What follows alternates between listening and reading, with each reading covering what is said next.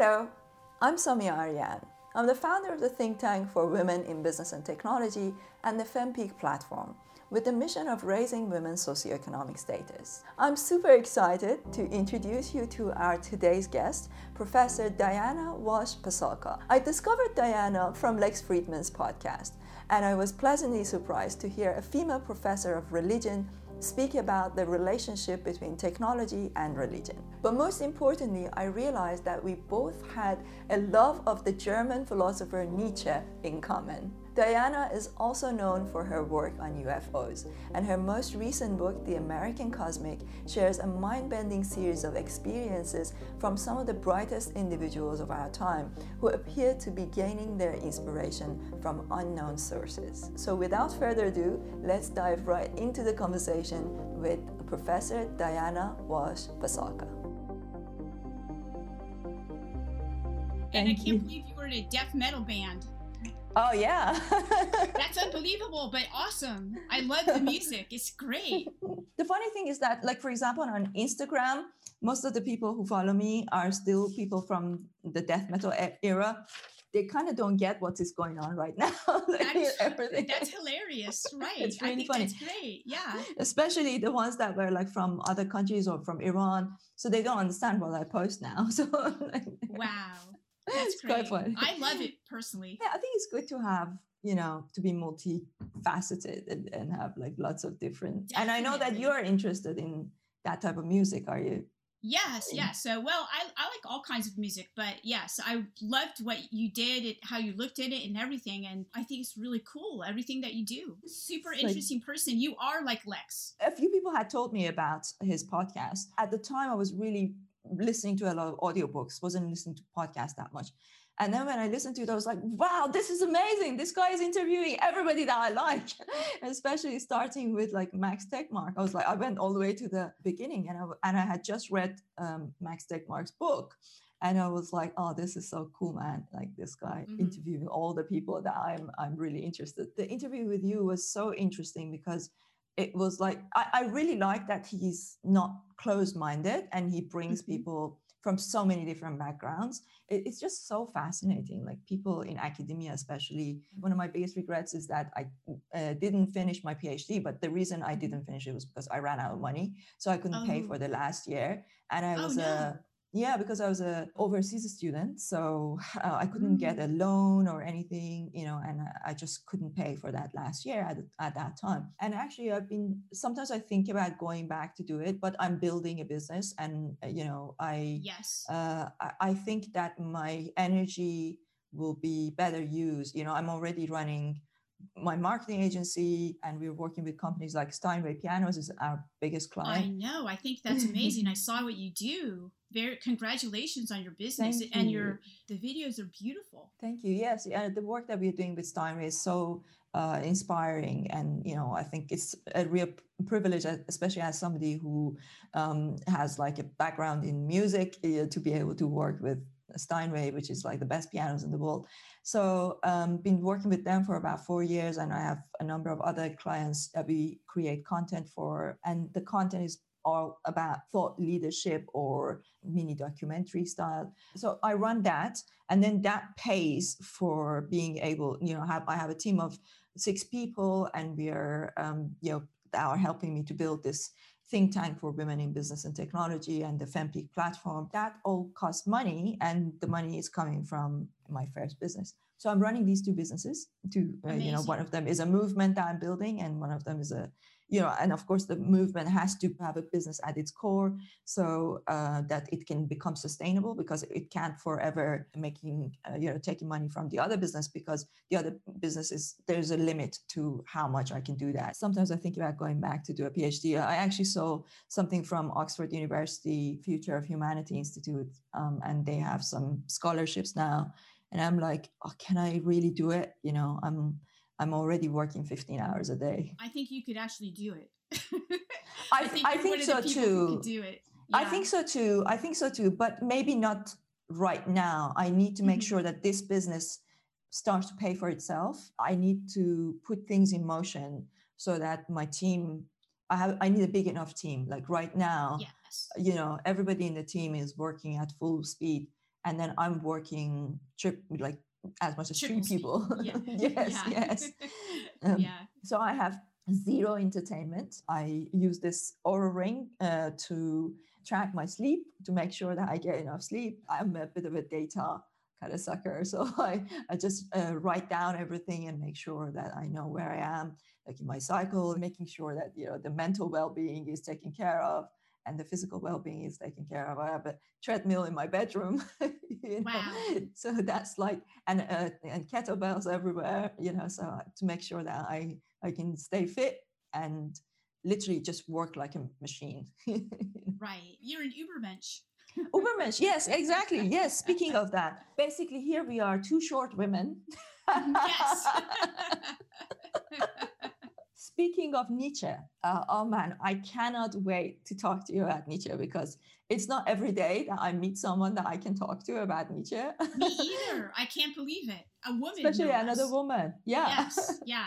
I don't think I have met a Nietzschean who was a woman. Yeah, I don't think I have actually.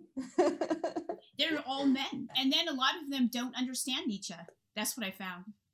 I work with people agree. who should, right? They're philosophers. They should know Nietzsche, but they don't. I always say, like, Nietzsche is not to be read, he is to be Yes. felt.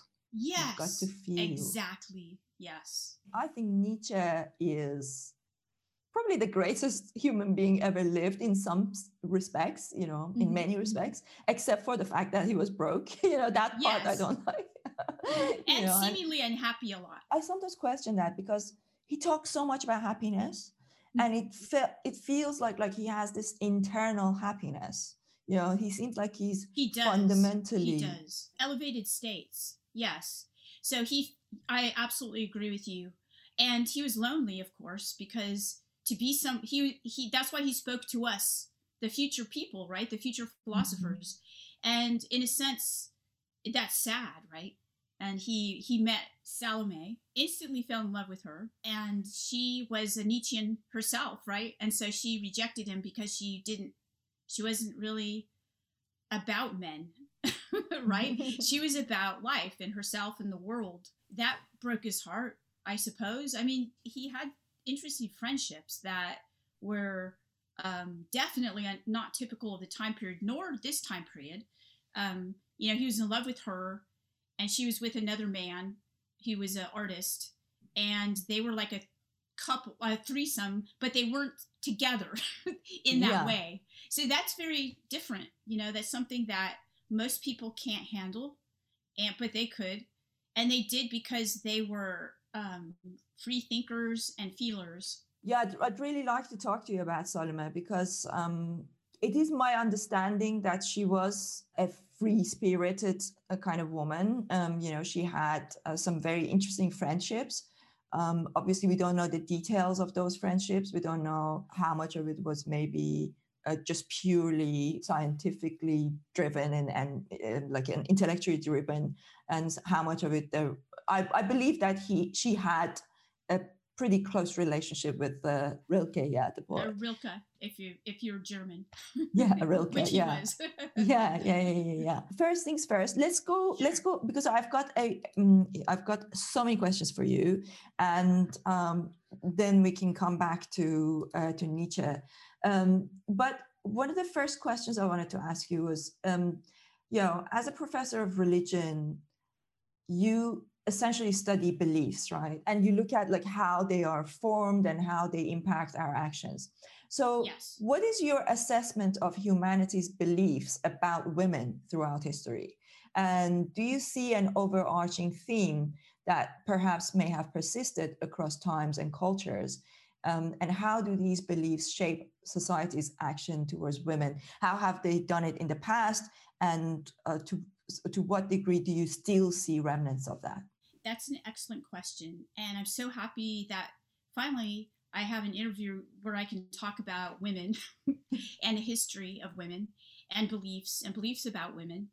And this is what I have found.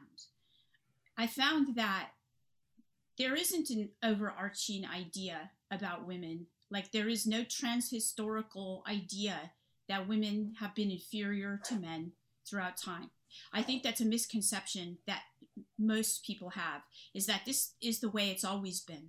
And it's not always been this way. So if you look in the historical record, one of the most wonderful things about being a professor is the people, you meet people who know about subjects that you're interested in.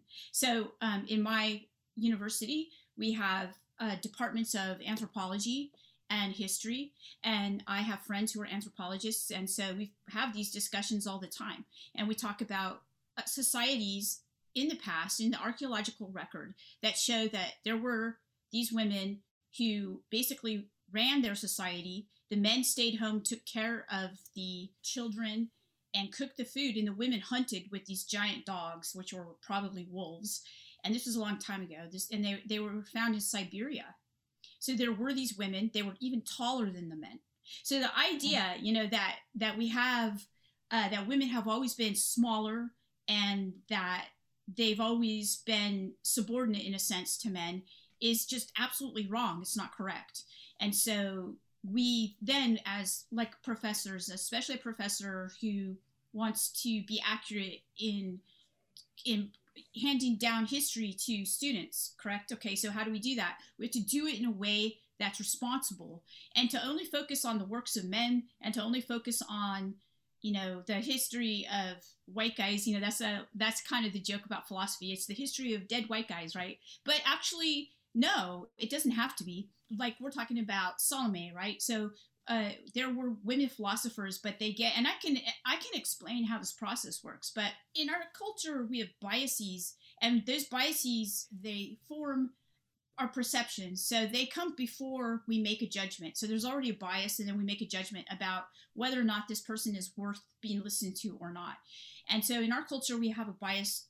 When I talk about our culture, I'm talking about basically, unfortunately, almost global culture today, right? Women are not listened to as much as men. I mean, it's just a fact.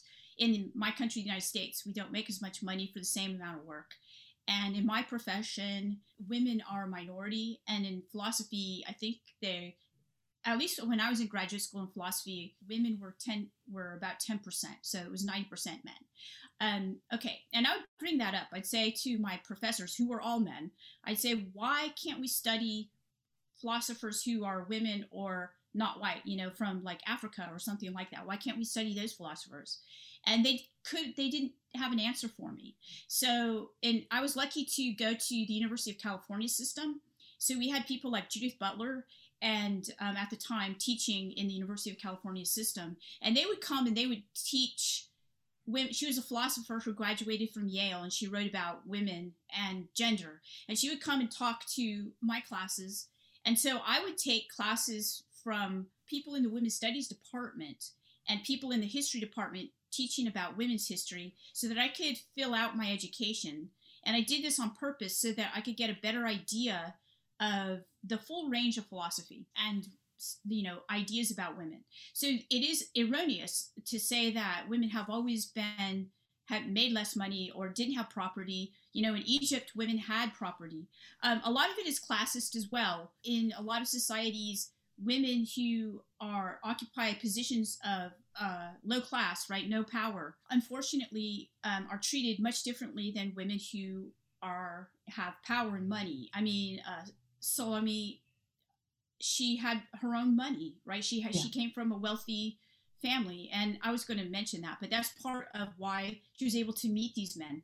These men wouldn't be talking to her if she hadn't been super educated, right? So I think that that's one thing that I really admire about your work, is that you are promoting women in business. And I personally think that right now, that's the most important thing that we can do. That's why I enjoy the work that you do, because I think one of the most important things for women right now is to be economically autonomous. We have to be, in order to explore the full range of what being a human being is. Yeah, absolutely. I really like that last sentence you said about the whole range of what a human being is. If I were to say, and I know that Lex always asks people, what is the meaning of life? And I think that this is my understanding of Nietzsche's understanding of meaning of life. And you can tell me if you think my understanding of Nietzsche's understanding is wrong. But this is the way I see it.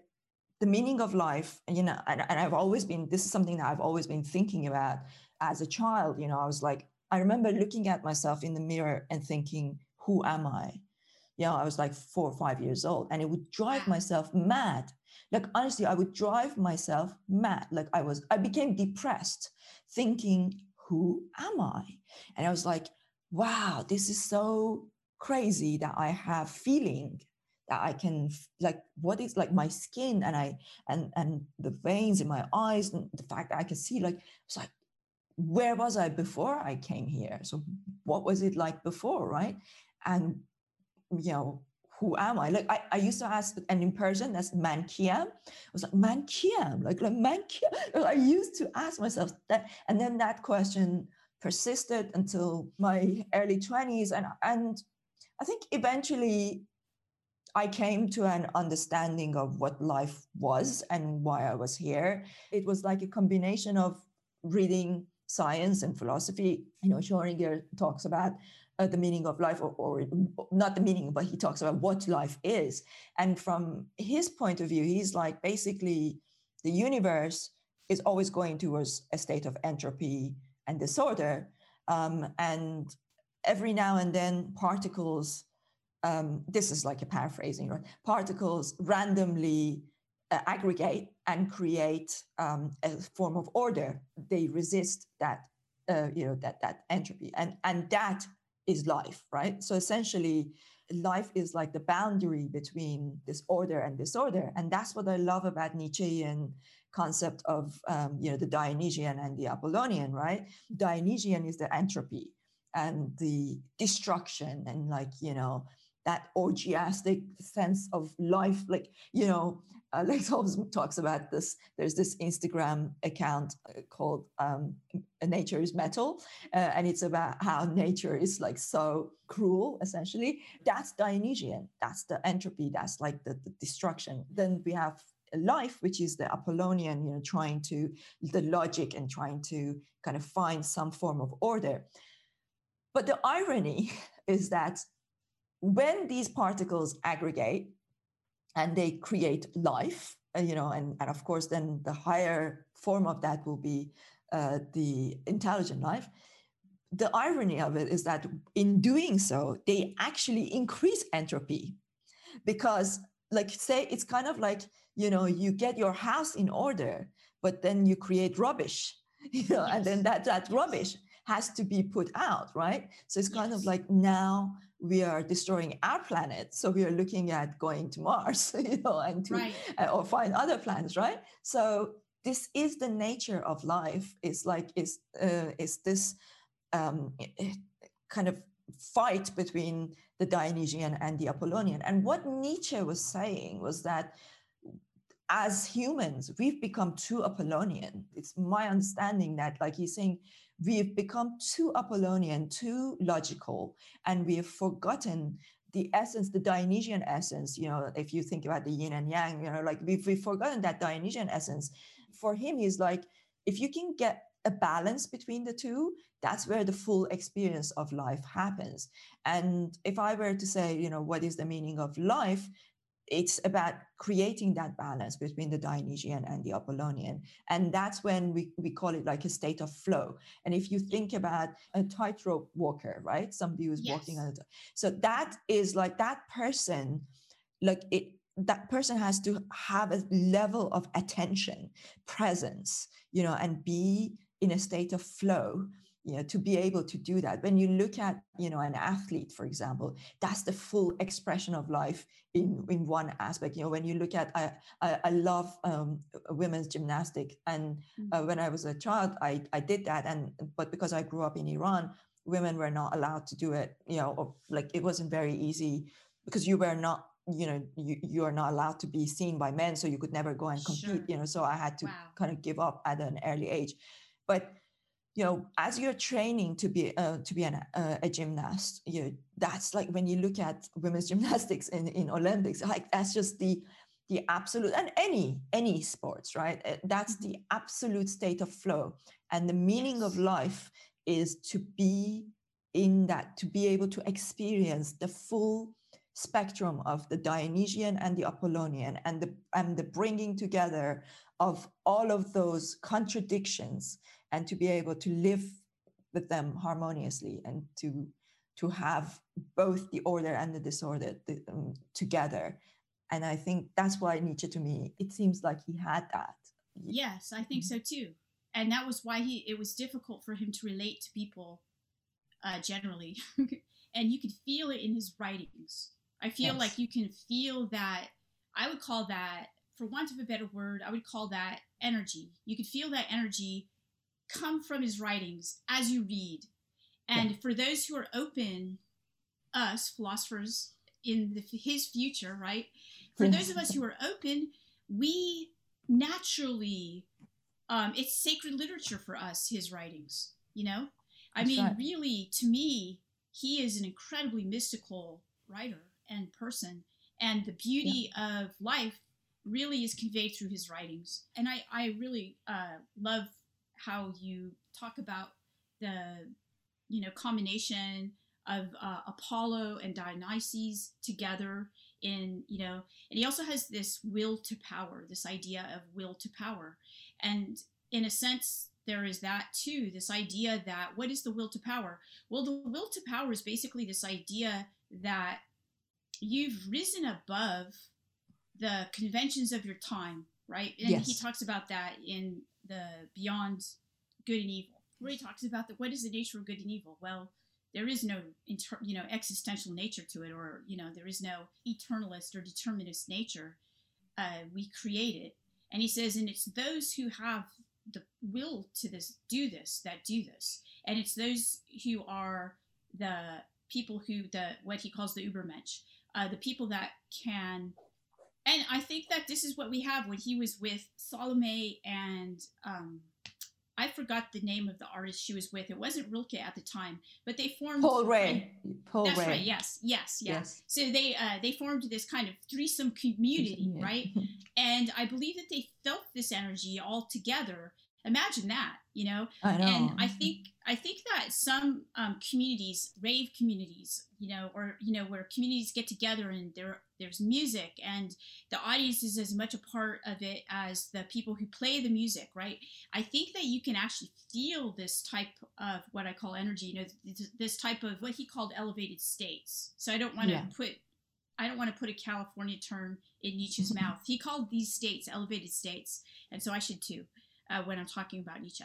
But I do feel that we can attain those states. And I feel that being the gymnast trains and trains and trains. This is the Apollo energy, right? And then when the gymnast does his or her routine, the Dionysian energy comes. And that's when you are taken away, right? You're taken into it. And you're, I'll give an example. In college, I had this boyfriend who's also a Nietzschean and a wonderful person.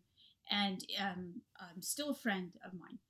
And he played basketball, and he was playing basketball, and I was doing homework while he was playing basketball. And he was playing basketball, by the way, by himself. He was just shooting shots and everything. And all of a sudden, I felt that I needed to look up and watch him. And I looked up and I watched him, and he was making every shot. And so he would go further and further away from the hoop, and the further he got, he would say, I'm going to make this shot, and he'd make it. He then turned around. So his back was to the hoop, and he said, I can't miss. And he said it in such a triumphant way. And he shot the ball from behind, and he made it. And we both sat there in awe. I think that was a Dionysian moment right there. I'll never forget it. Because, yeah.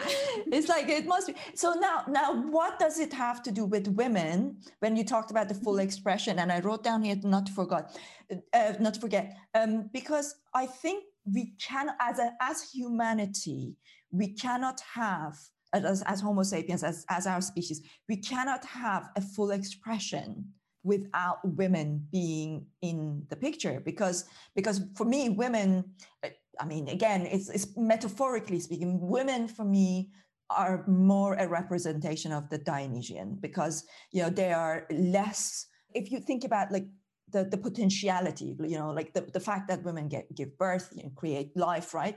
So it's messy, like it's like when you think about even like the the way that our emotions changes through our cycle, through our lifetime. I think women are notoriously, at least it's been classified this way, that they have a lot of different emotions, and that's, I think, part of the reason why maybe they have been kept out of politics or many other areas of business and economy and all that stuff, which is a mistake, because we do need to embrace that level of Dionysian messiness and disorder.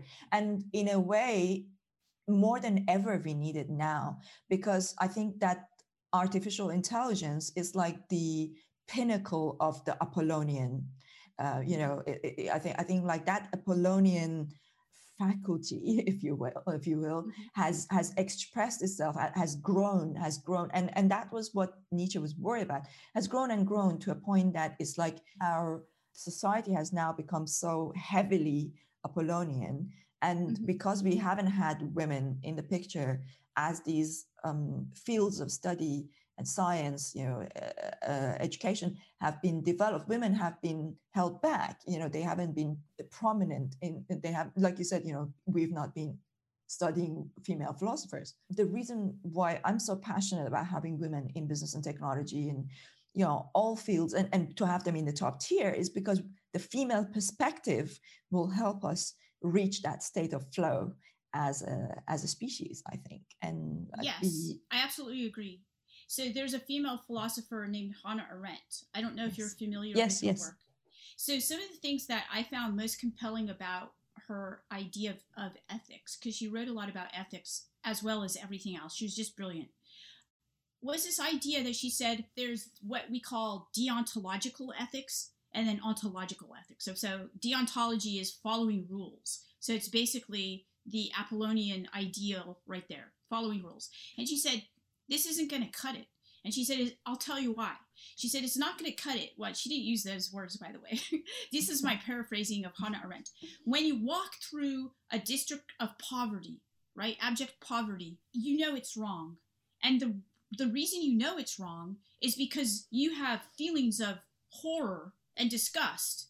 And those feelings of pain and suffering, you feel for what you see. And those inform your idea of what should be done about poverty, right? So she put front and central these feelings, the aesthetic part of us, our feelings, into the deontology and into ethics generally. We need to know, we need to be informed by how we feel about things. Feelings aren't just things that, they are things that come and go, but when we're confronted with something that seems absolutely wrong, like horrible abject poverty, okay, children living without food, these are things that are horrible, and to deny that, it would be to deny our humanity, right? To deny how we feel. We have these feelings.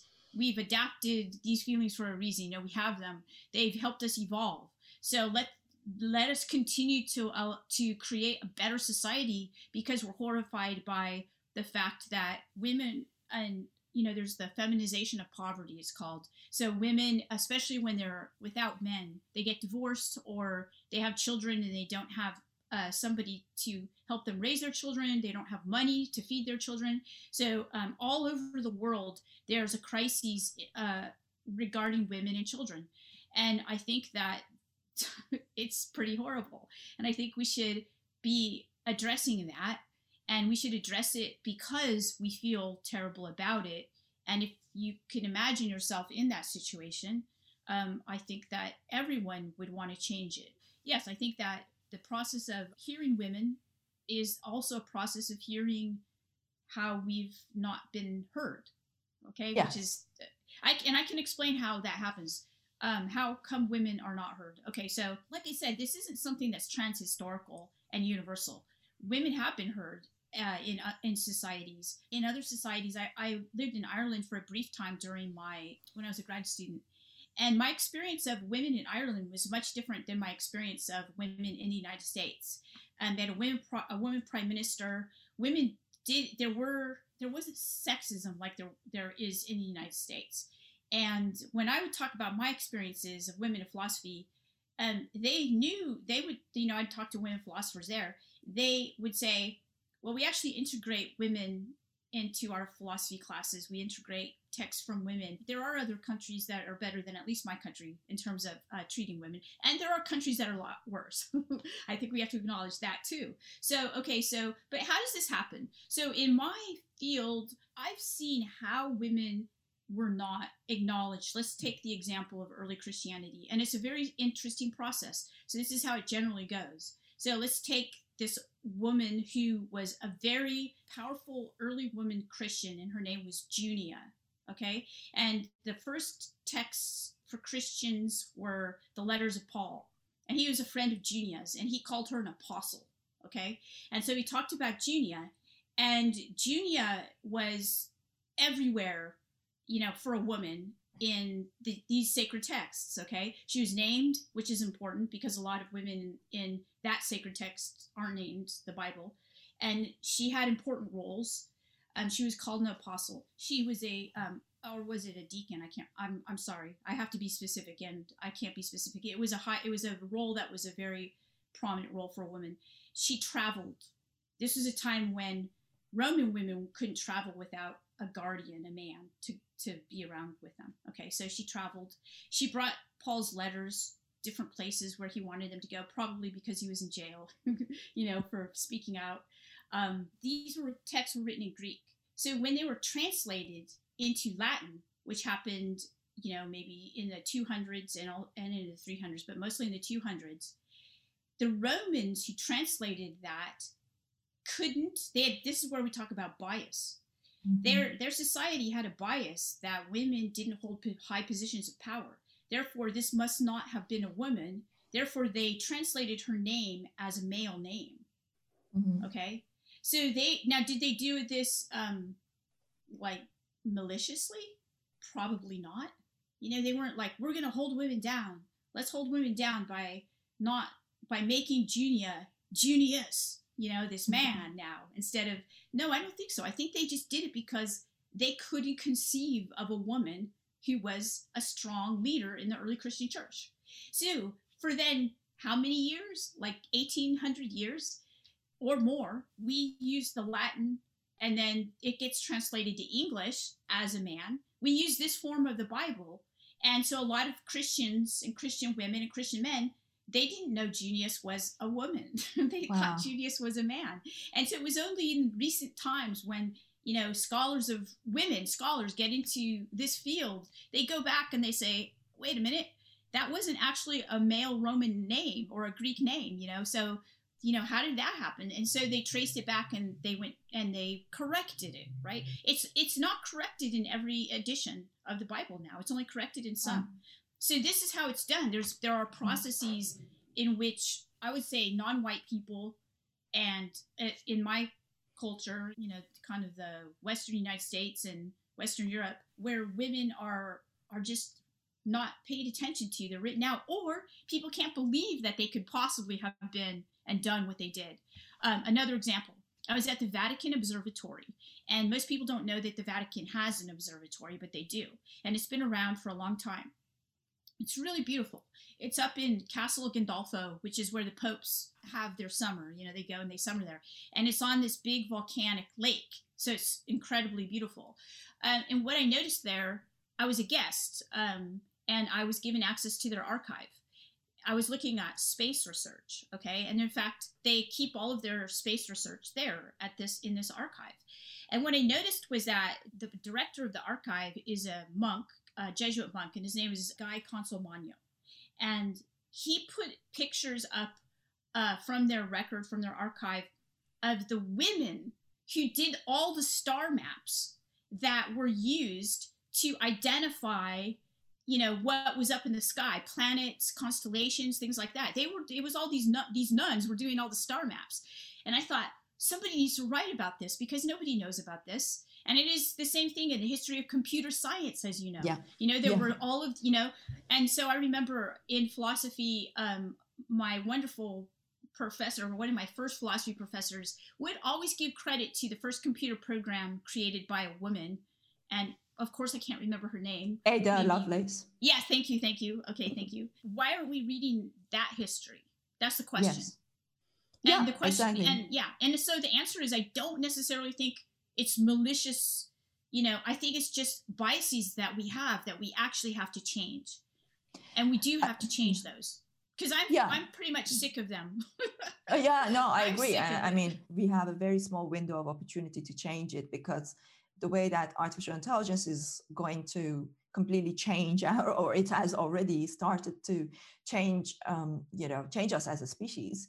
Yes. And that is built upon that Apollonian male-driven thinking and faculties. It's really worrying, because it means that the future of humanity could be this imbalanced. It's basically like just doing everything with your like left hand or something like that. Yes. Like never using your Yes. right hand or your your right leg. So we're overusing one side of our abilities, our emotions.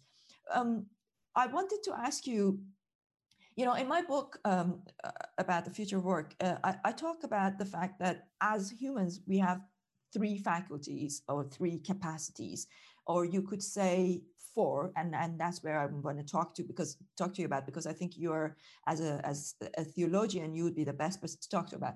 So basically, I'm saying that we have three main capacities that we know of: physical, cognitive, and emotional. And technology is the name that we give to the tools we create to enhance these capacities. And it always starts with enhancing, and then it goes to replacing. So Yes. first we enhance, and then we outsource, right?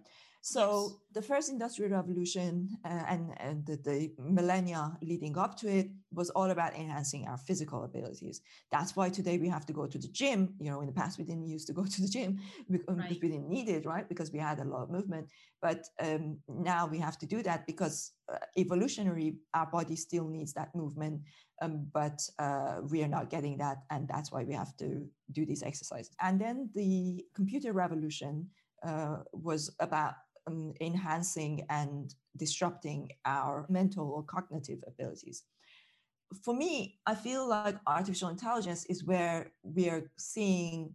So when I say computer revolution, I mean not necessarily artificial intelligence. I'm talking about the earlier form where it was like you're programming a machine to do the same, to do things, right? Yeah. So Like it changed our memories. Yeah. Exactly, like even in a calculator, right? Even just using a calculator, right? Yeah. So that's where we're disrupting our cognitive abilities. And then artificial intelligence is now disrupting our emotional abilities as well, because it's interacting with us in a way that, even if it's not emotionally aware, even if it's not necessarily conscious, it's impacting the way we feel and the way that we are going to have this perception of our feelings and emotions. So arguably, you could say that as humans, we also have another dimension. So the fourth dimension, which you could call it the spiritual, or I think that's where religion comes from. It's like, that sense of looking for that meaning, that flow, right? Right. Yes, the transcendent. The transcendent, right? Yes. So I know that you mentioned in your podcast with interview with Lex, you said that you're a practicing Christian or Catholic. Is that what you said? Yes. Yeah. I'm a practicing atheist. I'm an atheist. I became an atheist, and I'll tell you the story of it. Was I became an atheist when I reached puberty, and I remember my mom said that I couldn't go into a mosque when I had my period because I wasn't clean. And I was like, "What do you mean I'm not clean? I've had a shower, like I'm like you." And she was like, "No, like you can't." And I'm like, "You're telling me that God, if there was a God, you're telling me that this God is saying that half of my creations, like half of the humanity, for a week per month are not allowed to come to to me, because it wasn't just that you couldn't go to mosque, it's also that you shouldn't pray, like you are like, we have this like 3 times a day prayer thing, right? Of course, you couldn't do that. And I was like, wow. Yeah, you couldn't, no. So I'm like, I do not understand. So you're not supposed to fast. Okay, I understand, maybe that's from maybe there's some kind of scientific thing beyond it, because you're losing, your body is losing nutrients. But like, you're not supposed to pray. Like, you're not allowed to pray when you have your period. And I'm like, all right, my business with this religion is over, And I was like, because I always asked questions about it. Obviously, I had those inclinations, but when that was the point where I'm like, goodbye, religion and God, like, I'm just like, I'm not doing that. Well, I don't blame you. Yes. I don't blame you. So almost lost track of what I was trying to say with that. But essentially, where was I going with that? It was there's the idea of the transcendent. So the transcendent. AI, yes, the transcendence. So that's why it's like this is coming from an atheist. Now, I do meditate, and obviously I'm a Nietzschean. There are things that I don't understand, and the things that I don't understand, sometimes I feel that I can feel. And the more I reach that state of flow, like for example, I have a very strong moral code that doesn't come from religion. For me, my moral codes come from, the way I see it is like, everything that I do that I feel is not right. If anything I do that my heart, my gut says this is not right, that is like a mark on my character, and it impacts me being able to live in that state of flow. It's kind of like, the way I see it is like, if you were an athlete, and you're training for the game of your life, you need to be very good with your diet. You need to, wake up, like, have that discipline, right? And anything that you do that impacts that, you're not going to be in that state of flow on that day, right? That's my morality, essentially. So I just wonder what your thoughts are in terms of these 4 capacities, and could it be that by allowing technology to help us enhance and maybe replace some of those other aspects, that we could reach that state of flow more easily? Or will that make it harder? I just, because I know, so your most recent book is, tell me about the most recent book. I think this is coming kind of. Yes, it is very close to it. So it's American Cosmic. Did you? Yes. Yeah. Okay. Yes, as American Cosmic. Yes. Okay, so I say, so first let me explain my religion, my Christianity, Catholicism. I get harassed by, and also I'm provided with a lot of encouragement.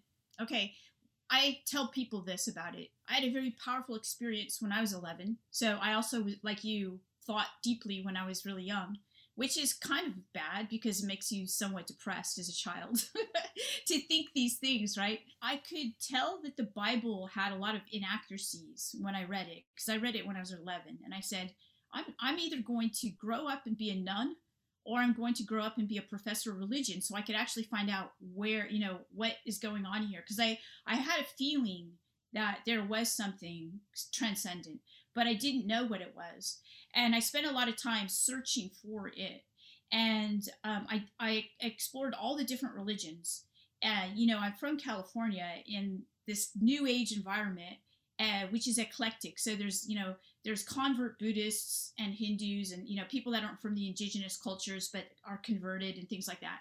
So I went through a lot of reading these primary texts and talking with people. And then, of course, I went to graduate school among people who were Buddhists in training, priests in training, sisters in training, nuns in training, people like that from all cultures. And then I got my PhD in religion. And, of course, I studied philosophy. So you could say that my whole life has been spent doing this, okay? So what does this mean? This means that when you look at the church, say I take the Catholic Church as an example, it looks pretty bad, okay? It's completely looks anti-woman, right? And misogynist even. I won't go into too much of it, but yeah, it looks bad. However, from my perspective, I went to an all-girls Christian, it was a Catholic school run by sisters. And I lived in California during the time period when in El Salvador and all throughout the Central American countries, terrible things were happening there. People were being disappeared. People were being killed routinely. It was horrific, and these people would find refuge in Catholic churches, and they would come to California. The sisters were intimately and immediately there to help these people, and they would come and tell us, these girls who were in their classes, about their experiences. And to me, I looked at my parents, who had been educated kind of ex-hippie types, right? But then got really nice jobs and drove nice cars. And I said to myself, who would I rather be like? I would rather be like these sisters, and I would rather be out, and I read Oscar Romero, in the works of these Catholic people who, by the way, the church did not like them, okay? The church condemned them, and they were people who were for feeding children and keeping people alive, all right? And like Oscar Romero, let's take him as an example. He was assassinated in a hospice on Christmas Eve, giving a sermon to these people who were dying, and he himself was assassinated. And why? Because he had told the police to stop hurting people. He basically said, police, it is you who, you get these rules from on high. Why are you following them? Why do that to human beings? You know what you're doing. When you kill these children, when you disappear their mother, when you do this, why are you doing this? And then he was assassinated. And this is when I was young. And I saw the sisters that were going down there. They were also assassinated. So to me, it was an urgent. This is urgent. This is not something that we can just watch on TV and then forget about. This was something that I was immersed in because of my childhood and my high school education. And so I chose at that point to live this type of life. And I said, I believe, my mother's Jewish. I said, I believe my mother, who's good, will be in heaven. Okay, if there's a heaven. I believe, so I do question my faith, but I don't assume that my faith is the magisterium of the Catholic Church, or the Pope for that matter. They are not my church. My church are those people who were assassinated helping other people. So that's what I make a distinction between the people's church and then the people who like to call themselves the rule makers of the church. The rules of the church change. I've shown that in almost every paper that I've written, in almost every book that I've written. The rules of the church have changed. They're not universal. They're not transhistorical. So yeah, so I'm not a typical Catholic, I guess you could say. But I know very many Catholics who are in positions of power who think just like that. So there are many Catholics who do that. Okay, so this idea of the transcendent and technology, now let's get to that part. This idea of transcendence is really interesting because Nietzsche was trying to get to an atheistic transcendence, and he did, yes. Okay? Yes. And I admire, and that's why I feel like I am a Nietzschean Catholic, okay? So if I were to choose, well, that would be hard for me, let's put it that way, because I know so many good sisters, who are helping people, nuns and sisters and people like that.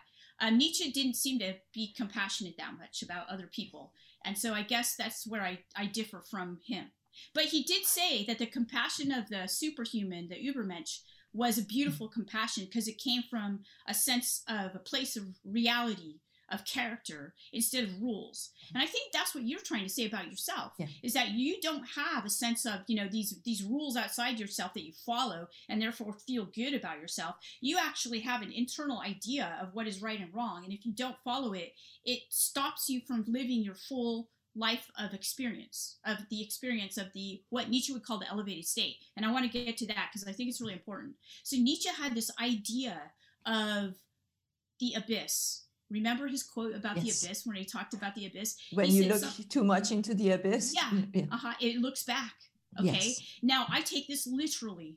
Yes. Literally. He is not being metaphorical. That's the beauty of Nietzsche, is a lot of people misinterpret him as being metaphorical. And he's literal. He's basically saying, when you get to this point of elevation in your being, when you get to this elevated state, life speaks to you. And that's beautiful. And that was that's in the Gay Science. I think it's aphorism 274 or something like that. But it's this really beautiful idea that I've experienced myself, and you may too, because of meditation. So when you do practices of meditation and you do practices of prayers that are where basically what you're trying to do is get rid of any kind of programs and preconceptions, biases about life, so that you can feel and be with life on its own terms, then that's when life starts to talk to you. That's when events become synchronistic and beyond coincidence. And I've known in my book, American Cosmic, what I write about are the scientists who live in the state.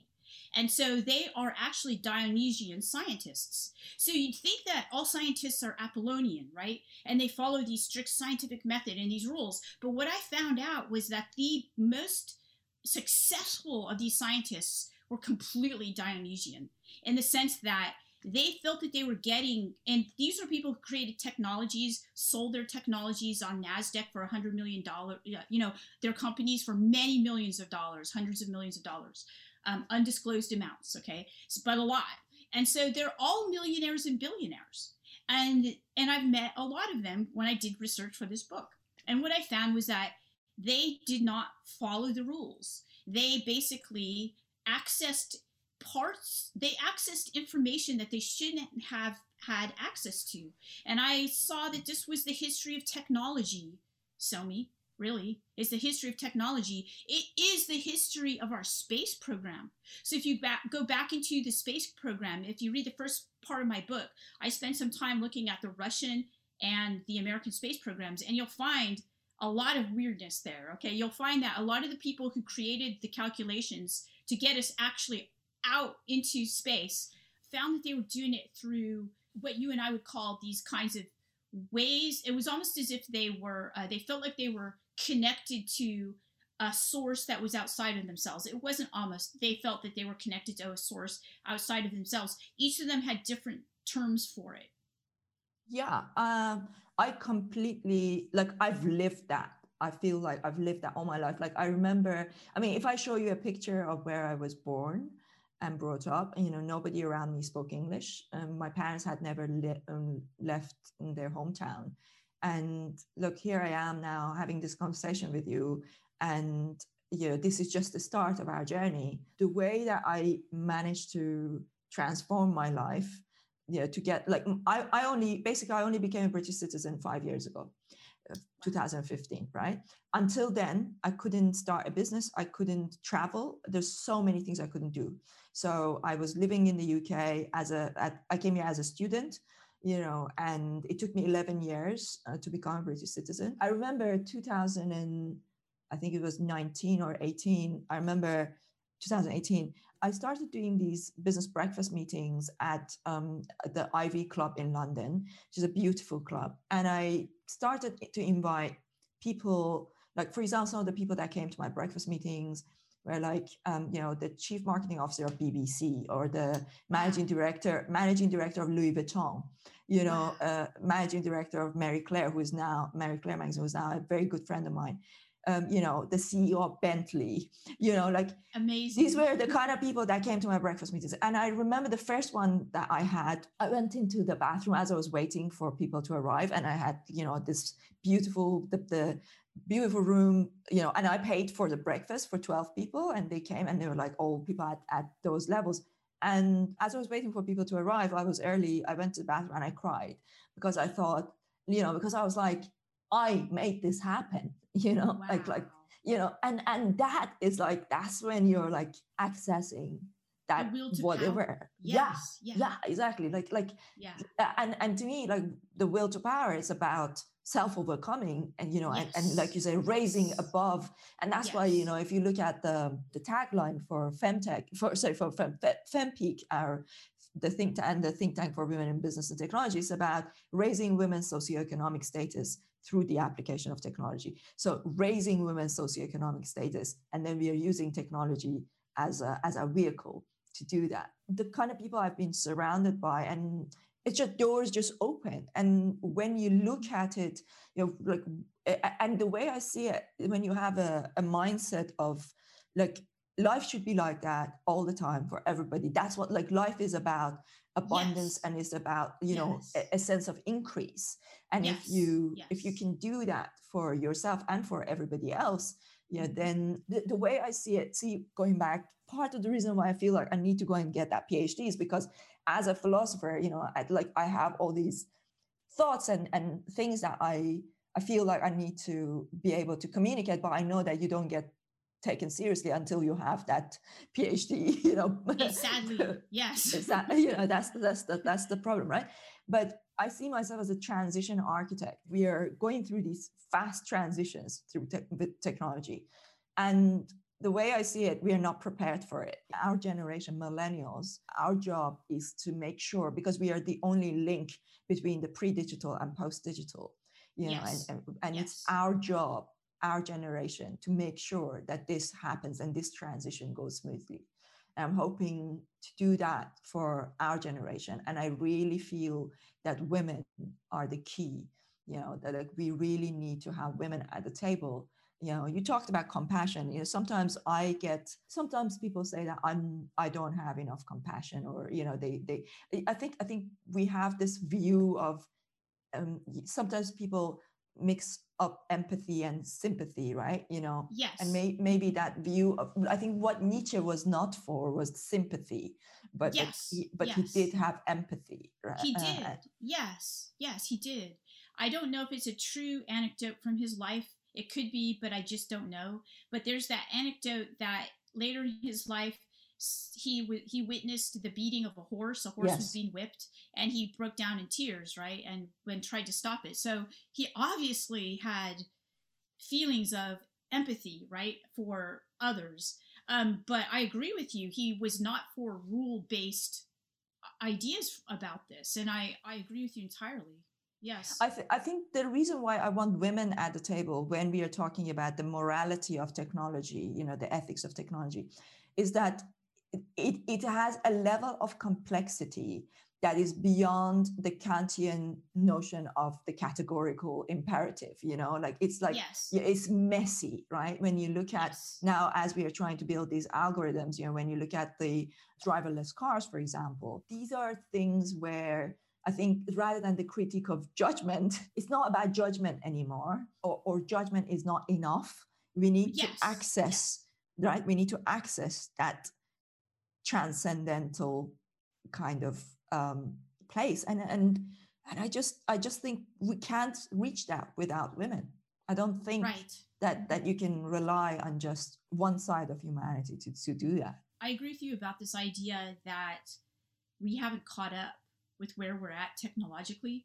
I see that exactly right now in all over the school system. I'm a teacher. It's worse in the actual schools for children than it is in the higher education, you know, the colleges and universities, because at least in the universities, people have been using technology. Like I've been teaching online and using technology for 17 years, right?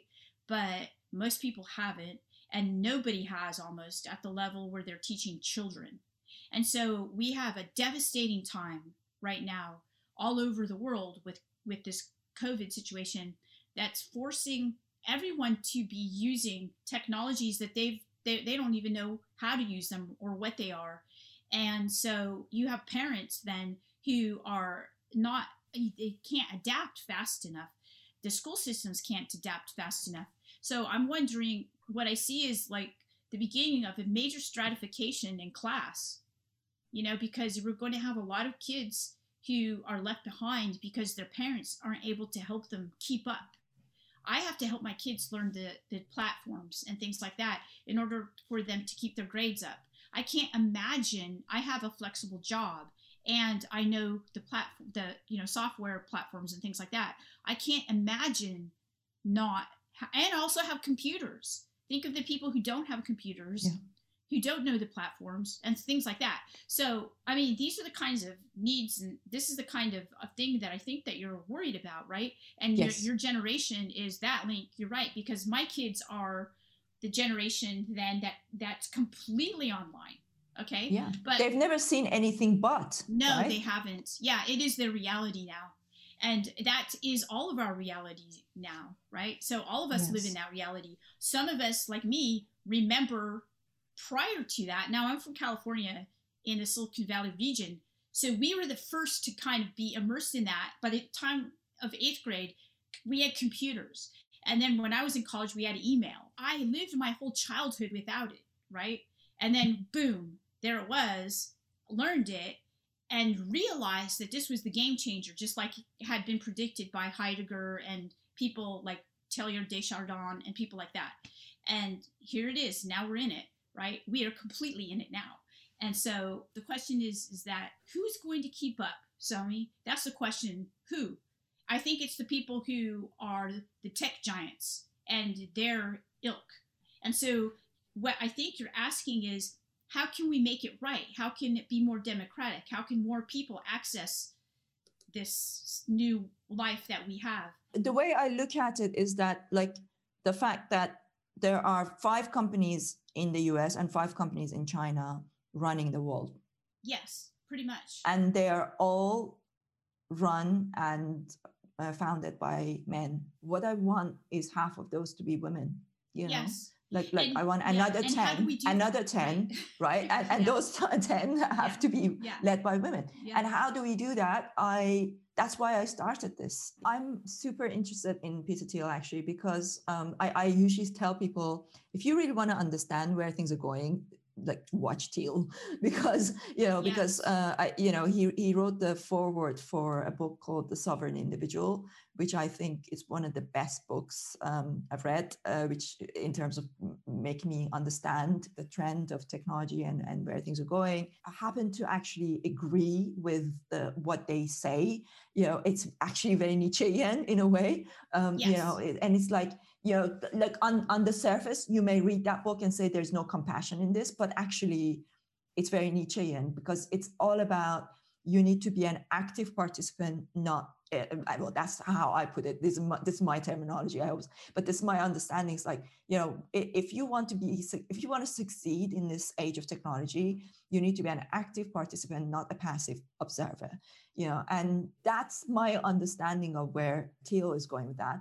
My worry is, because when I look at, and I mentioned to you, Eric Weinstein, that I discovered his podcast through Lex, and I'm hoping, maybe I send them this episode. I'm going to send actually this episode to Eric, because I would really like to sit down one day and talk to Eric and Peter Thiel. But especially, there are a few things that came to my attention.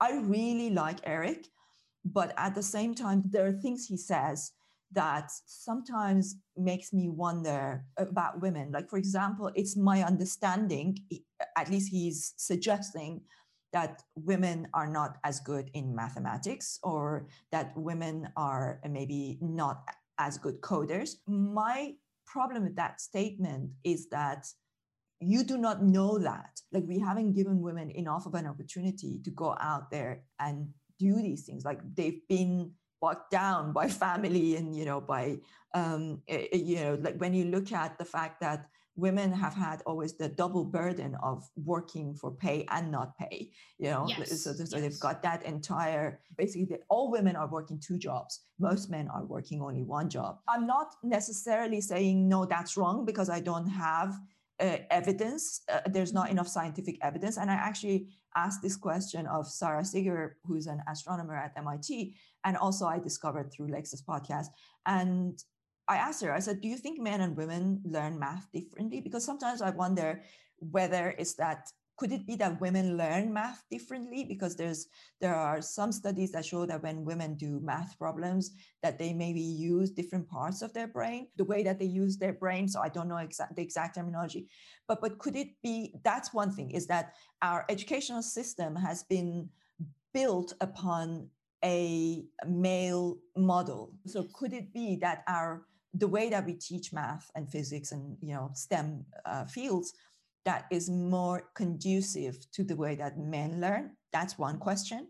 The second question is, we can't say that women are not as good at these fields because we haven't had enough opportunity. Let me give you another example. There is a book called Invisible Women that I'm going to actually write to Eric, because at some point I want to interview him. But I want him to read that book because it's such an interesting book. It talks about how, for example, when women go on sabbatical, they end up doing work, like, housework, and like children work, right? Whereas when men go on sabbatical, they actually manage to focus on, whatever it is that they're doing. Yes, why they're on sabbatical. Yes. We are not taking those things into consideration. So my worry is, on the one hand, I'm really interested in a lot of topics that these guys are talking about. The Sovereign Individual, to me, it's a Nietzschean book. It's like, yes. Step up, take an active stance. Otherwise, you're going to be irrelevant. And to 90% of society reading that will be like, this is just bullshit. Like, this is like, you're going to leave us behind. And I'm like, look, I was born and brought up in absolute poverty in a society where it was very oppressive towards women. But I changed that. I changed my situation. And you can do too. Like, I believe that anybody can, but it takes work. And it's not easy. So for women, there is this additional layer of complexity. I always give that example on the website. I gave this little picture of, when a woman wants to start a business, they are not starting from a flat surface. They have a mountain in front of them that first they have to break that down before they can even flatten the field to be able to even start. So yes, I just wonder, people like Peter Thiel, Elon Musk, all of these guys that are building these technologies. I wonder whether they can see this Dionysian and Apollonian conversation that we had, like whether they can see that our society is going to be imbalanced if we don't have women in the picture as, we make these decisions for the future of humanity. And that's worrying. Yes. I have been telling my students forever since I've been teaching, you better learn to use technology or it will use you. And I said, you cannot be a passive user of technology, like just watching video games all day or just looking at Netflix or, doing this program or that or, this video game. No, you better learn how to code. You better learn to create. You better be a content provider. You better, because this is our relationship with technology. Technology, in a sense, you call it Apollonian, and it may have been created through Apollonian means, but it is fully Dionysian. It's going to take us over. Technology itself. Yes. Technology, big umbrella of technology, it's, because it's one form of, that one form of life, if you will, one form of that. And we are its host species. We are its host. We literally host technology, even biotechnologies, right? We're their host. I don't know what's going to happen, Somi. I honestly don't know. And while I have enthusiasm and incredible love of life, I also see the dangers on the horizon and the darkness on the horizon, just like Nietzsche did, by the way. He also saw that. I do my best to help. To help students, to help my children, to help people around me, to help myself even, because it's not easy doing what I do. And it's not been easy for me. I've worked for everything that I've done. It wasn't, although my parents were well off, they didn't treat money well themselves. And therefore I worked myself through college. I earned my PhD on my own through scholarships and things like that. And nothing was given to me, but I always had the will to power. I always did. So I always said to myself, I'll probably not get a job as a professor, but it doesn't matter because I'll work. I'll do what it takes, right? I'll make it work, what I do. And I did. And I actually was lucky enough to get a PhD. I got a job prior to getting my PhD. So I agree with you that you have to be that sovereign individual or you're going to get mowed over, right? Now, that is a terrible way to put it. And sorry to interrupt, their topic or concept of sovereign individual is more like basically they're talking about people like Musk or Bill Gates, that they're talking about the fact that they're going to be individuals that are going to be like a country. Yes, absolutely. That type of thing, right? And imagine a world where okay, but there's no women in that picture, and that worries me, and one of the, I know maybe last topic for today, because I feel like I could talk to you forever, but I'm aware of the fact that I've kept you for so long. But last topic for today, let's talk about gender, because technology is genderless, right? And sometimes when I think about the fact that the way that our views towards gender is changing, and people talk about like in the past we didn't have this concept of, not to the same degree, like the way that we think about either transgender or non-binary, and now we are in this place of people having to actually say what they identify as. Yes. We didn't have that before, and I wonder whether there is a parallel between technology and the way that the question, or the subject of gender, non-binary. Yeah. Yes, right. There is. Yes. Lex gave me 3 books that he wanted me to say impacted me, and I gave him 4 books, I think. You gave him, you gave Gay Science. I remember that. Yeah. And so I also want to say that I was incredibly impacted by the work of 2 feminist philosophers, Judith Butler and Donna Haraway.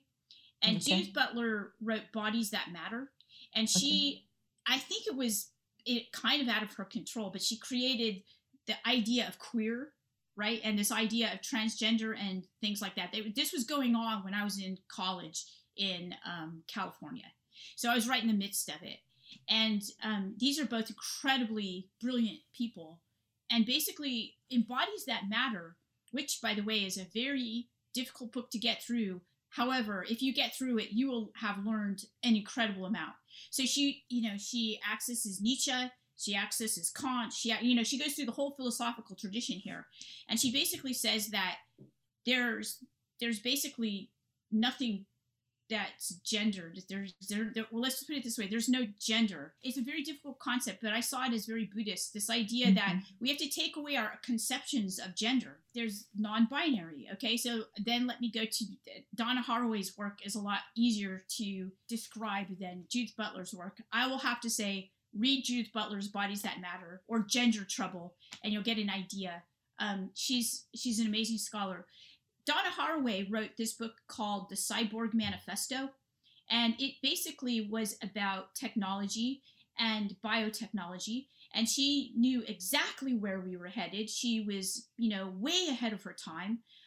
She was given a lot of credit during her time because of her brilliance, but I don't think that people at the time, it was almost like she was hitting us with a ton of bricks, right? She was basically saying that we are now cyborgs, and a cyborg is the idea of the binaries of machine and bodies, or human bodies and machines. We can't have that anymore. We don't, it's actually untrue. There are no more binaries. This binary of nature and non-nature, of man and female, of animals and humans, and all of these binaries that we have are completely Nietzschean, would say, created binaries, created ways that we understand our world. And technology is now breaking those down to the point where those don't even exist. So they're basically showing us that they never really existed in the first place, is what she's saying. And I really resonated with her work. That said, absolutely. Yeah, go ahead. I love that. Okay. Yeah, you should read that, The Cyborg Manifesto. I can send you some of my work too, because I actually use a lot of her work. A lot of my academic work is not, people don't access academic work, which I understand why, but they're in textbooks and things like that but I'll send you some. And one is called The Techno-Hybridity, Human and Techno-Hybridity. And so basically, I live in a world where when I say I live in this world, I'm a university professor, which means that I'm immersed within communities of human beings who don't call themselves anything. They're non-gendered. Okay. And so when I walk into the classroom, I used to say, "Hey guys, how are you doing?" I don't say that anymore, because that's, I'm gendering them, that they don't want to be gendered that way. So I now use the colloquial Southern term, y'all. I go in and say, "Hey y'all, how are you doing today?" So, and plus I have children, and they're growing up in this world, and they have their own ideas about being what they are, and they don't like it when I say, "Oh, you look so pretty today," or something like that. Okay. And so they resist these kinds of terms. So we're actually living in this world. I live in this world. So I think that a lot of people would suggest that, first of all, there's a danger here in losing the term woman, because I believe that we are still, women are a category that needs to be. J.K. Rowling was just harassed for this, but needs to be kept as a special category because there was an issue with women in sports, and transgender women were winning all the sports, but they were men before they were women, and they have different physiological bodies. So some sports, especially MMA, for example, mixed martial arts, said that there has to be a separate category. Transgender women, at least not yet, can't have children. I have children, and it has impacted my life in fundamental ways, and and impacted my career and everything like that. It's very difficult for me to speak about these issues because they are so incredibly politicized at this moment. There could be a Twitter flame war against me by saying, women need to that has happened to people. Maybe I'm a little bit like a kitten that's not afraid of fire. I don't care. I'm just going to say it. I really like you said losing women. Like I worry that we may lose women because we are, for millennia, it's all been male dominated. And now we are going into this, non-gender realm. My worry is that we haven't had a balance of the two genders to this point. And I really don't want to lose women. I don't know how to explain that. I mean, look, I don't have children, and I decided not to have children. Mm-hmm. It's one of the things that, for example, Eric Weinstein, he often has arguments with people about this around, the role of women as child bearers. He basically says, it's my understanding that that's what women should do, and that's a good thing. But I have my own reasons for not wanting children. Then the main reason, I think, that sounds really old-fashioned, by the way. It is, and it worries me, because I wonder if that's his view, but there is also Peter Thiel's view, which means that we should all be sitting home and maybe not. I don't think it is, or else I don't think he would have invited me to speak to him if it was his view. Yeah, I hope so. I give him the because my argument is that I want to see equal number of women in business and technology in the top tier where decisions are made about the future of humanity. Now, like I said, I have my own reasons for not wanting children. I think it comes down to the fact that I had a very difficult childhood. I didn't have a good relationship with my mother. And I used to tell her, why did you bring me here? Because life was so hard. My childhood was just so bad that I remember even after I came to the UK when I was a student here, there was times where things was really tough, and sometimes I talked to her on the phone, and I was like, why did you bring me here if you couldn't support me, if you couldn't have that's when I kind of told myself I'm never going to have children. There are enough children that don't have parents, and I may adopt, but I'm not going to have my own children.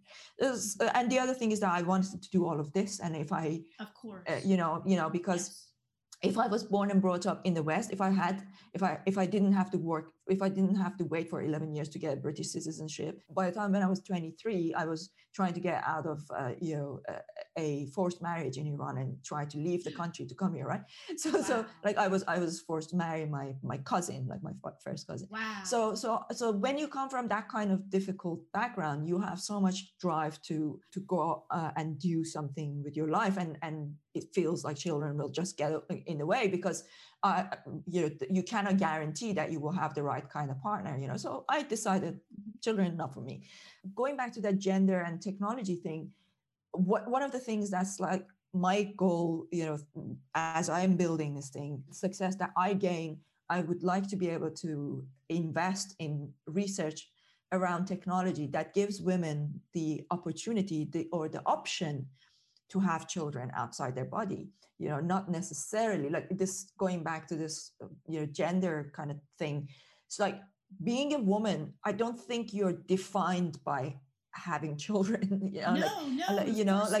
I feel like a woman in every possible way, right? Yes. And you may ask, what does that feel like? A lot of people could think like, oh, I come across, or I am generally a dominant person because I have to be, because you have to be able to bulldoze your way to gain any kind of success in business and technology. Being a woman is not about being submissive. It's not about being subservient. It's not about having children. There is a quality of womanness that I feel in my gut, and that quality of womanness is beautiful to me. And I think it should be preserved. That would be like my kind of final word on that, my final word on that. The irony is, of all the podcasts of Eric Weinstein that I listened to, probably the most interesting one was, well, two of them that I realized, one of the two most interesting one was one of them where he talks to his 14-year-old son, who on that podcast, as they're talking, he becomes 15. It's like his birthday. And this boy's opinions and the way that he talks about gender is so nuanced. And it's like, wow, like if all Gen Zers are going to be like that, like that's a very good future, in terms of like the way he's just paraphrasing, but it's kind of like, yes, his masculinity matters to him, but he also understands that the conversation of gender is like it has to be held, because for a very long time, obviously, women have been in the position that we have been discussing throughout this topic, into this conversation today. And he understands that conversation has to be had, and that kind of conversation of whether it's equality of opportunities, all of that. And I was like this is great. Like a 15-year-old, to be able to have that. That's the case right now. From my own children and how old are they? To their friends.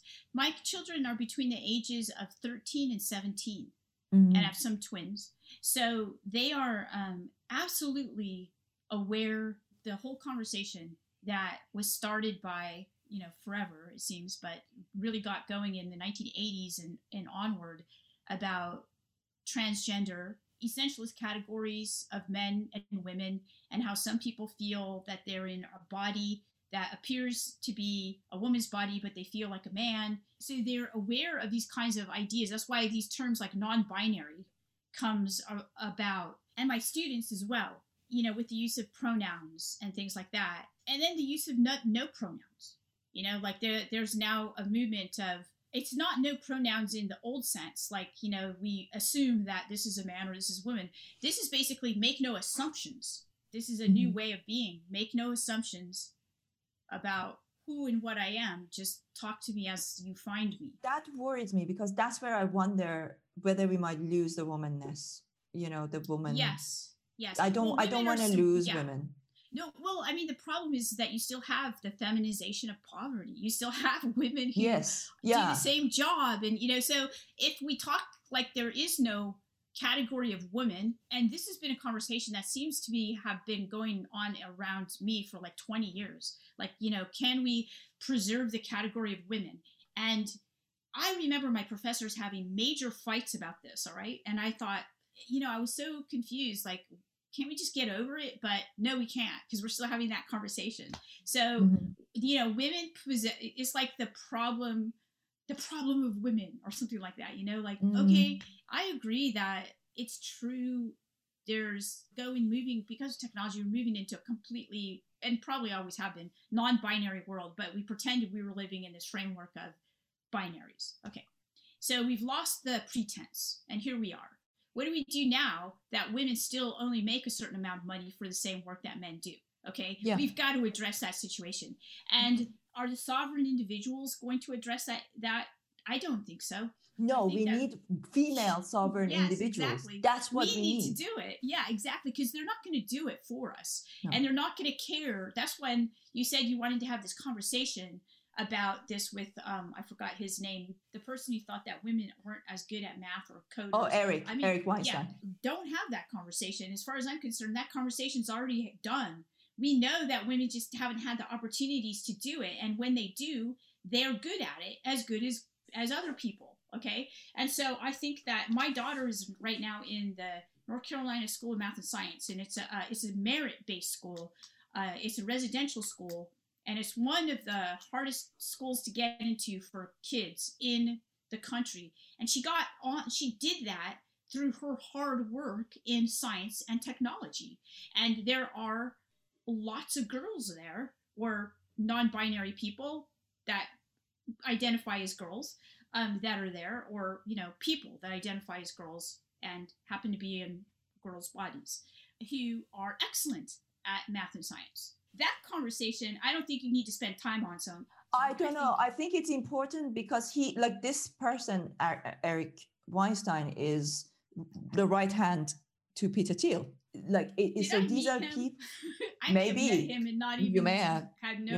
You may have. I've given him a little bit of my mind there. Yeah, because these are people who are having an impact on the way that the way that we fund science and technology, absolutely. So that's why it's important to have that conversation. Like, I want to look into the person's eyes and say, tell me that I'm not good enough at business or at, because business is doing math, Last thing I'd say is that I always mention this since I had an interview with Professor Alessandra Casa of San Francisco University. And she said that the differences between sexes is much less than the differences within the sexes. So it was like, you talk about the, right? Like that, she was like, people often think like male alpha, woman, like not, and basically what she's saying is like within the category of women, there is so much more differences in the way that the alphaness and all that stuff. There's so many more differences within the category than between the sexes, because she was like, it's a very lazy thing essentially to say that men are like this, women are like this. So there are many, many more variations, and you can look at the spectrum of male, female, and within the female genetic psyche, all that stuff, and men.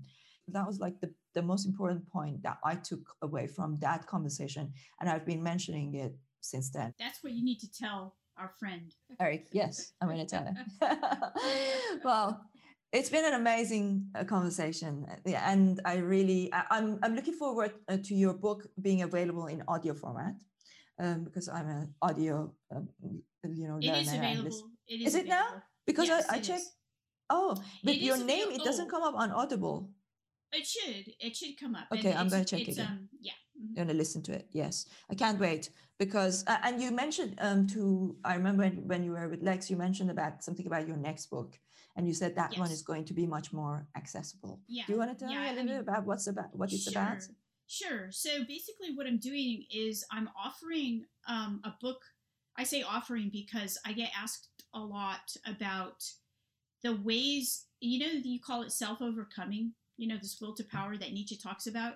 Well, in every major religious tradition and philosophical tradition that I've come upon, there are excellent strategies and techniques to do exactly this. And so over my years of studying these, I've accumulated a long list of these, and I teach them to my students. I've helped students self-overcome. I take students, some who have never gone to college, or parents never gone, they're first-time college students, get into Harvard and things like that. What it takes is a lot of these mental techniques that we can apply and use. What I am doing in this book that I'm doing now is I'm doing a chapter, I call it Life Hacks, from the history of philosophy and religion, and basically giving examples historically and also from my life and from students' lives that I've known and people that I've known, and basically teaching people how to do these things for themselves so they can become the people that they want to become. They can direct their lives and things like that. They can be as happy as they could possibly be. They don't have to be stuck in this idea that, this mental idea maybe they inherited from their parents that they weren't good enough or something like that. They are. So it's basically like a philosophical self-help book something that I've never written before, but I feel the need to write it, so I'm writing it. Tell me about some of those life hacks that you learned. For example, what life hacks do we get from Nietzsche? Oh, from Nietzsche. Oh, he's great with life hacks. I know. So Nietzsche, you know, the thing about him is that people haven't read him super carefully, I feel. And this is, I've taken from him things that probably most people would never have paid attention to. One of the things that he talks about is the person who has overcome, like that super person, the Übermensch, okay?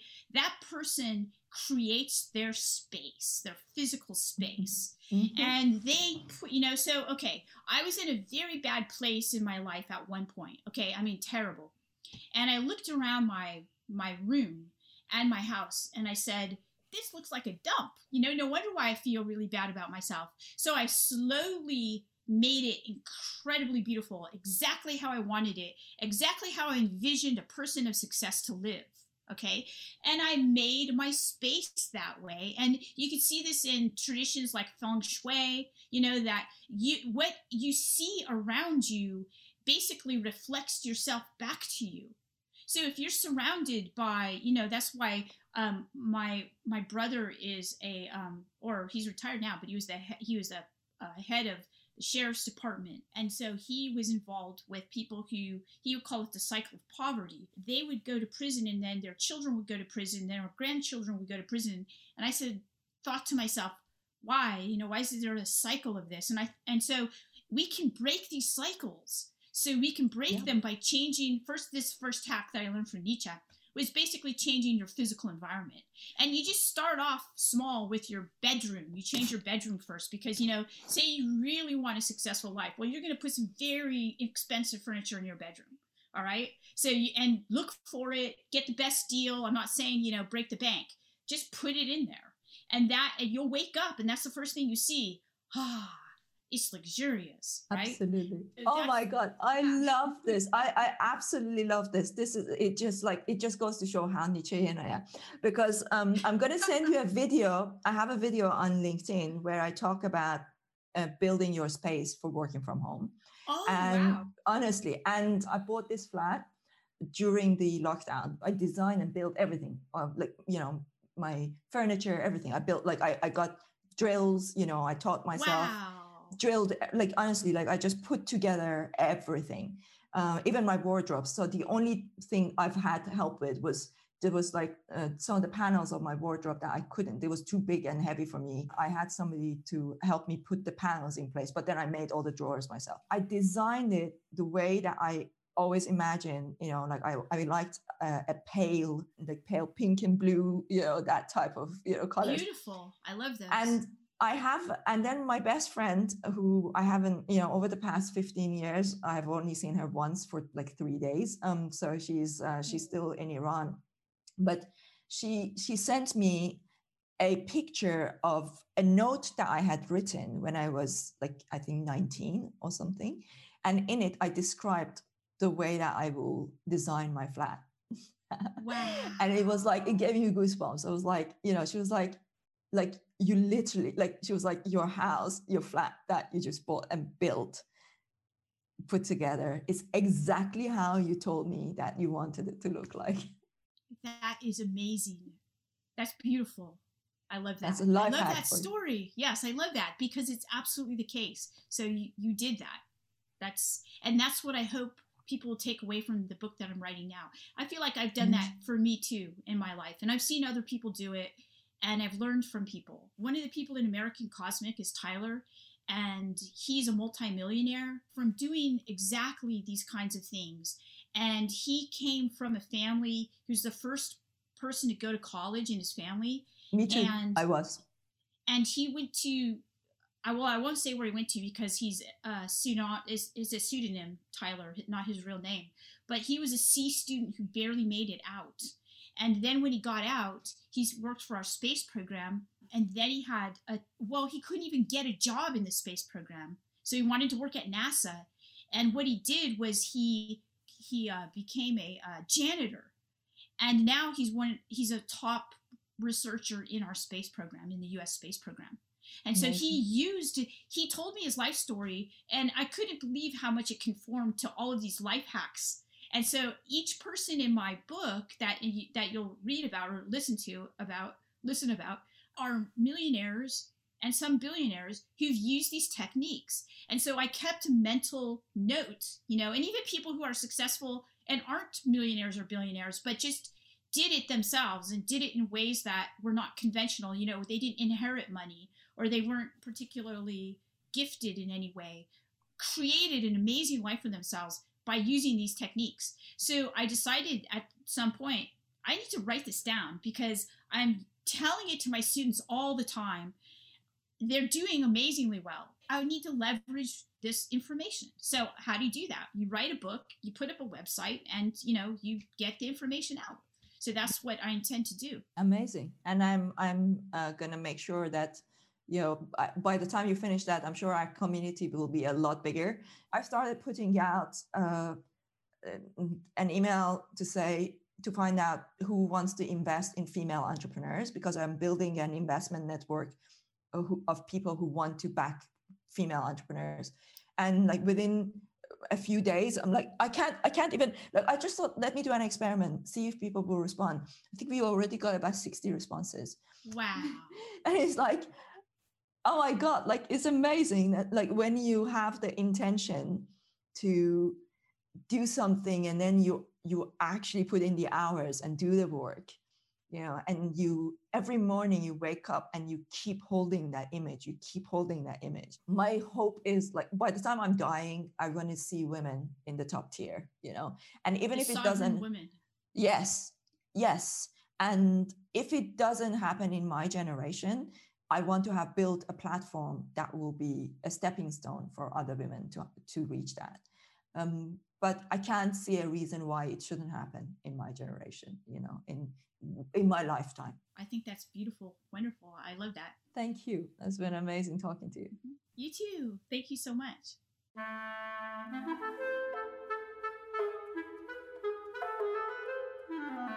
I hope you enjoyed this conversation with Professor Diana Vaz-Pasalka. Be sure to subscribe to this podcast on Apple, Spotify, or any other one of your favorite podcast channels. And don't forget to give it a 5-star review. You can also find the full video of these conversations on my YouTube channel. And connect with me on LinkedIn, Twitter, Instagram, or Clubhouse at Somi Aryan. Finally, if you're not yet a member of FemPeak, head over to fempeak.ai and register to join a community that actively supports women.